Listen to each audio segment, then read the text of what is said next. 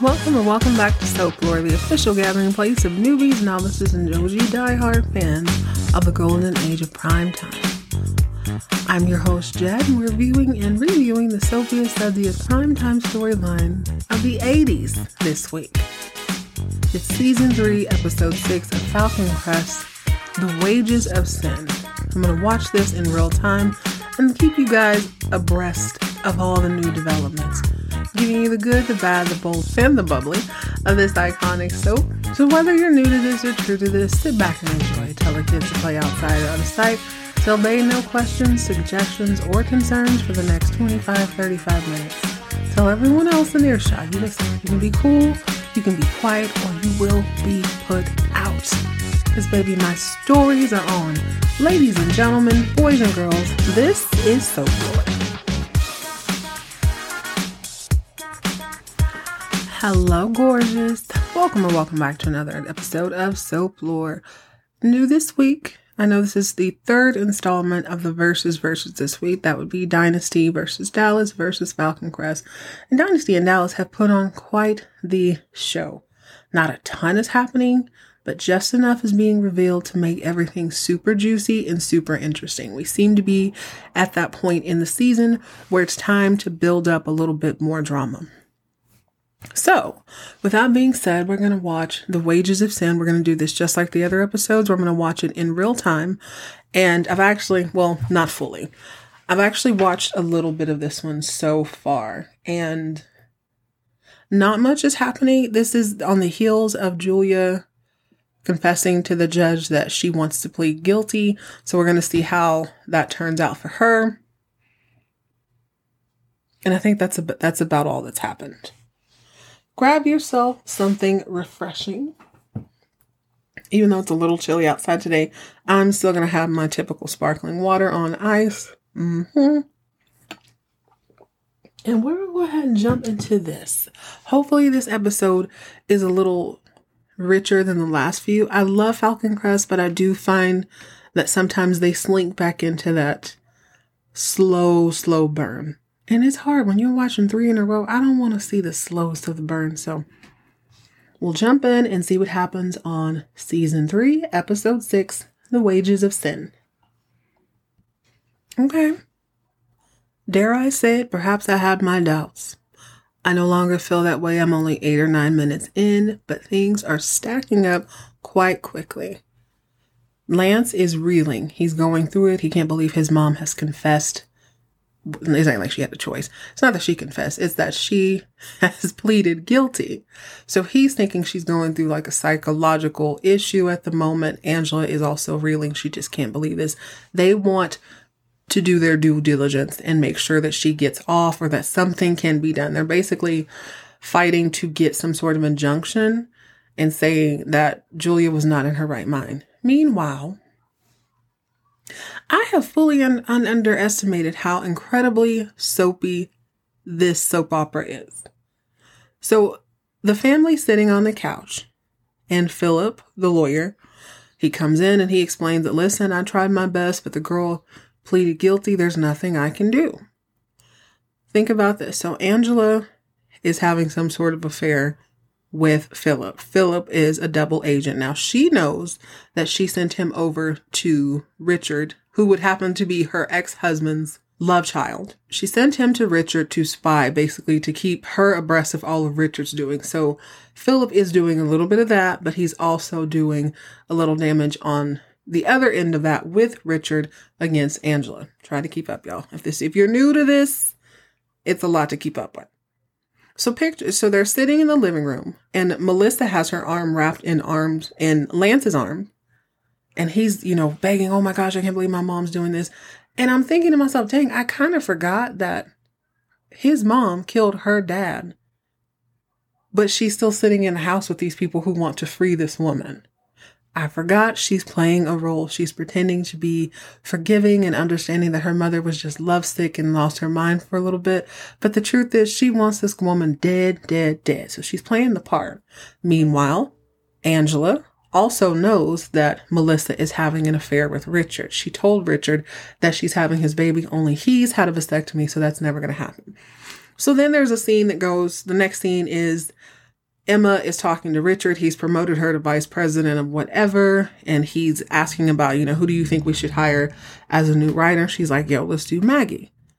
Okay, that's all well and good. But then I started to think about that. It's like she goes over to Maggie's house to convince her to come work for Richard. Now, Maggie is hesitant because she feels like Richard is a bad egg, only because he outed her mother-in-law as his mother. That's really all and then he wrote that horrible story about her son being the baby daddy of Melissa's first baby. Yes. Okay. Richard is also Chase's blood brother, but Emma and he share the same sister in Julia, who also killed his mom. This is fascinating. It's really, really fascinating. It's a deep, slow burn. So you got to kind of sit and watch it all together, all in one piece. But these people are smiling at each other's faces when everyone has been touched by either the murderer or the murdered. It's fascinating. So anyways, that's all that's really happened just now. But I'm starting to really fully appreciate the time they're taking to build this story. Meanwhile, Dr. Cousins, aka Michael, who looks a whole lot like Chase in real life. I wonder if they're related. I'll have to pay attention to their names. But Michael is more and more pressed because he's digging more and more into Chase's records. And there's just no way. He's like, there's no way a doctor with a great reputation like that would misdiagnose you that badly. Like, this looks like, I hate to break it to you, bro, this looks like he tried to kill you. And Chase is just like, no, man, I can't even imagine why he would want to do that. And Michael's like, I don't know, but there's no other explanation for it. He's not that dumb. There's no way. It's like he either wanted you permanently out of here or he was trying to slow you down indefinitely. So Chase is like, yeah, this smells like Angela's. Angela has her hands all up and through this. I just know it. There's a difference between guilt and remorse. People can feel guilty without feeling remorseful. Remorse means you are willing to accept the truth of your actions and whatever consequences come with that. Remorse means you feel bad about it and you want to make amends. I thought this is what this episode would be about. I thought we'd talk fully about Julia's time in jail and what remorse she is or isn't feeling and what her life sentence will be. Will she be sentenced to death or will she be sentenced to life behind bars? Spoiler alert, it's life behind bars because I have a sneaking suspicion she's going to be let out of prison sooner rather than later. So this episode was just basically not a cleanup, but there's a lot of, they're starting to wind things down. We got to get Jacqueline's will read. Got to get to the bottom of Dr. Landry's accusations about him trying to kill Chase. Got to get the Agretti grapes sold to the highest bidder. And we got to get Julia put behind bars or put to death. Okay. So first things first, Philip at some point when he's talking to Angela, she's outside and she doesn't have a phone by her pool like the Ewing family. So she has to run back in the house to answer the phone. And this man does one of the most despicable things I've ever seen. I would never trust anyone who did this, especially a man.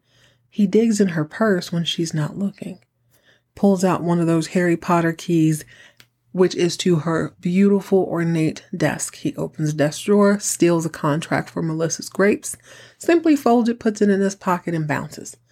This is how easy it is to have, what would you call that? Administrative espionage? Is that what that is? It's what it's espionage of some sort. But he steals a contract. So now it's null and void because it's not scanned into any system. Perhaps there's a fake copy drawn up. Maybe there's a copy somewhere, but he seems pretty confident that it's not. So he steals it and he goes and he delivers it to Melissa. So he's like, Melissa, now you're free and clear. You can sell your grapes to whomever you please, which we all know is going to be Richard. Now, Richard is being very busy. Suddenly, the Maggie thing makes sense. It doesn't make sense because if you read the little excerpt before the show starts, it says, Richard uses Emma to get Maggie to work for him. Only that's not true. This was Emma's idea all along. So when Maggie decides to write for the paper, I'm thinking, now what good is that going to do? What leverage does that give Richard? Not any leverage in the paper per se, but it does make the details of Jacqueline's will come to light a little bit more. Now, I don't remember them discussing this at any other point, but apparently there is a lawyer who let cousin doctor, aka Michael, know that he was going to be the executor of the will, who is also working for Richard. Surprise, surprise. Perhaps because they all come out of that same office in New York, who knows?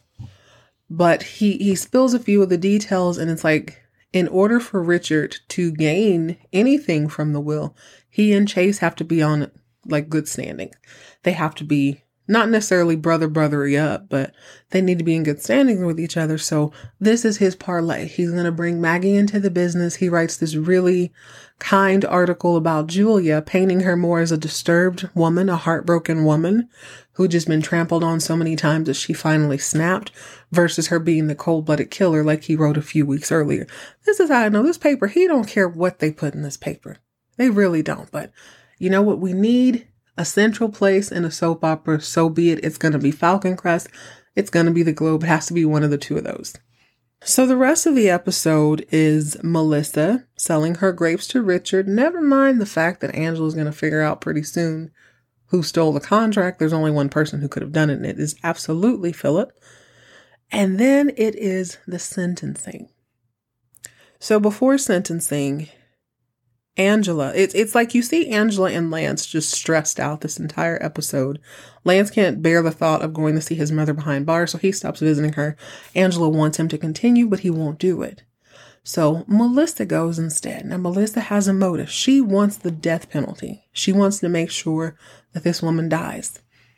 So when she goes, she's talking to her, and Julia's talking about how much she misses Lance and how much she misses the baby, and it's just torture not being able to see them. Melissa lets her know, well, Lance isn't going to come. He destroyed all the pictures of you. He's just really not into it. I've tried to talk him into seeing you, but he won't do it. Julia absolutely falls apart. She's like, I killed for this kid. Everything in my life I've ever done is for him. And if he's done with me, then there's nothing worth living for. And Melissa, she's pretending to cry alongside Julia. Julia's such a fool. I can't believe this wine scientist is so gullible. But as she's crying, suddenly Melissa stops and she's like, well, you could always ask the judge for the death penalty. Mm-hmm. That'll clear your conscience, yeah? Well, Julia seems to think this is a really bright idea. So the day of court comes, and the prosecution is given their statement, the defense gives their statement, and her family and Philip are just basically saying she's a good lady. She's clearly sick in the head or something at this moment, so she shouldn't be taken seriously. We don't want this for her. We love her. Telling you she's a good person. She's had a bad week, bad month, or whatever. Well, the other lawyer breaks it down. He's like, not only did she plot and plan to kill someone, she tried to frame another guy. She then tried to kill him and frame it as a suicide.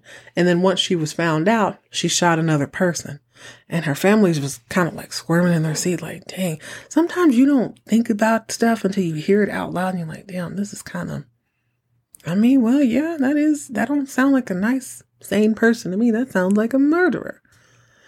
The judge seems to agree, but before he can give his stance, Julia once again stands up. She tells Philip, sit down, mind your business. I'm going to speak on my own behalf one more again. She says, Judge, the only request I have is for the death penalty. And of course, Melissa's like trying to look stoic, but she's choking back a smile like, yes, absolutely. Yes, Judge, please. Got her fingers crossed under her legs or whatever. What happens, though, is the judge decides, you know what, lady, you are not fit for society. I don't want to see you out in these streets by any means necessary. Absolutely, you will spend the rest of your life in prison.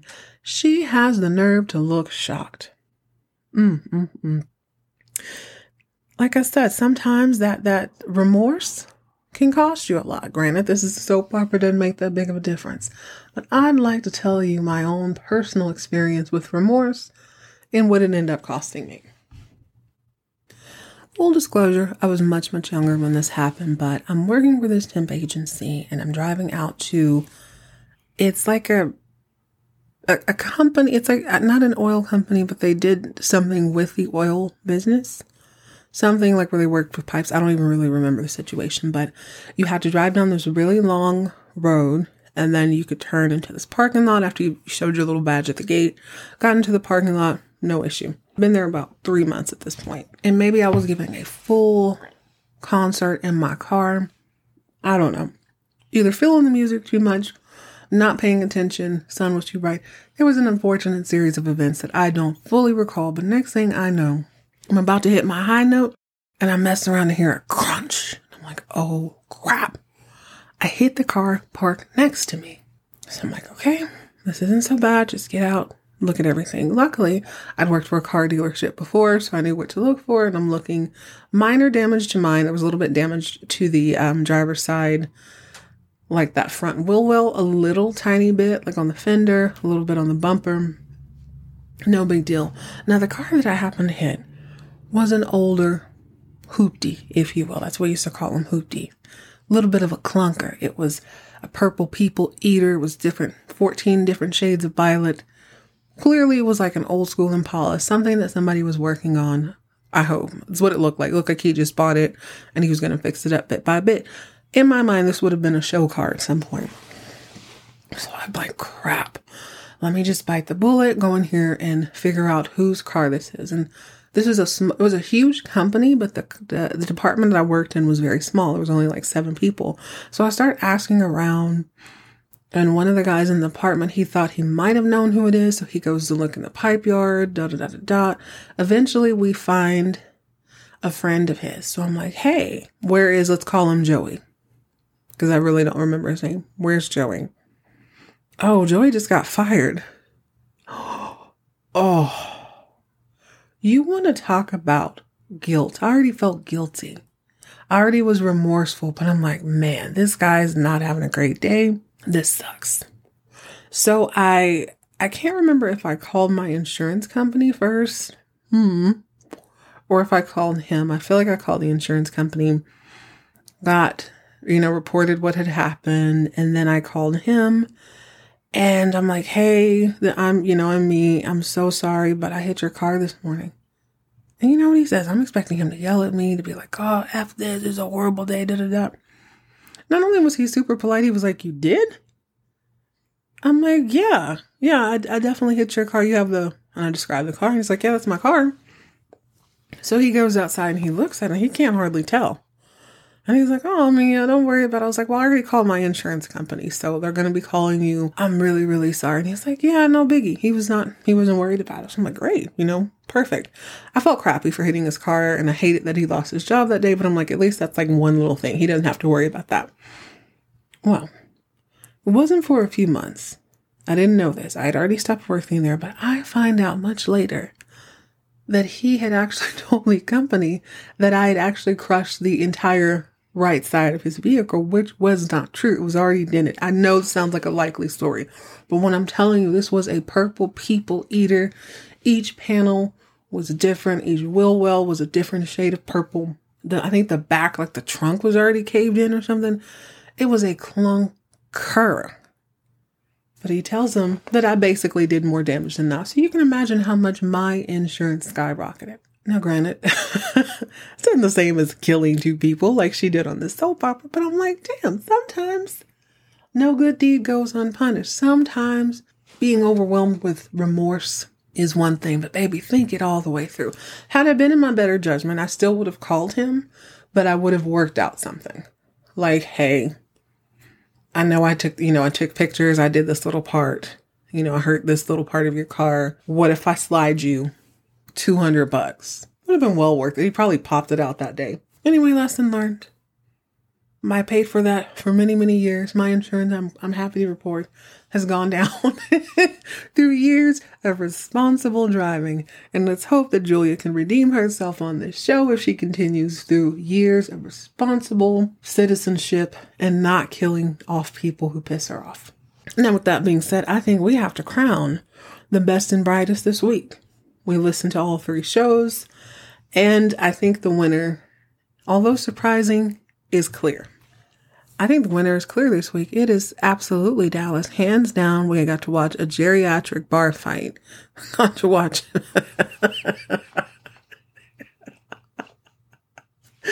Who knew Jock Ewing would be the most interesting character on the episode? I didn't see that coming. Love the fact that he has a wife or an ex-wife. Love the fact that she's in an insane asylum. And I love even more that only one person knows about it.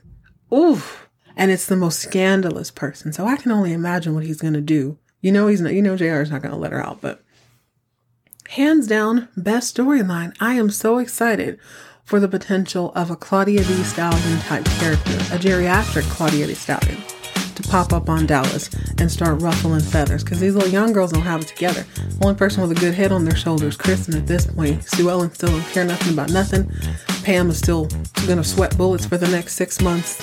And Ellie hopefully doesn't have a devastating diagnosis, but ultimately she's not bringing that heat. And Lucy, the Lolita of the Southwest, is the biggest disappointment of all. So hopefully this mental asylum character brings in some heat.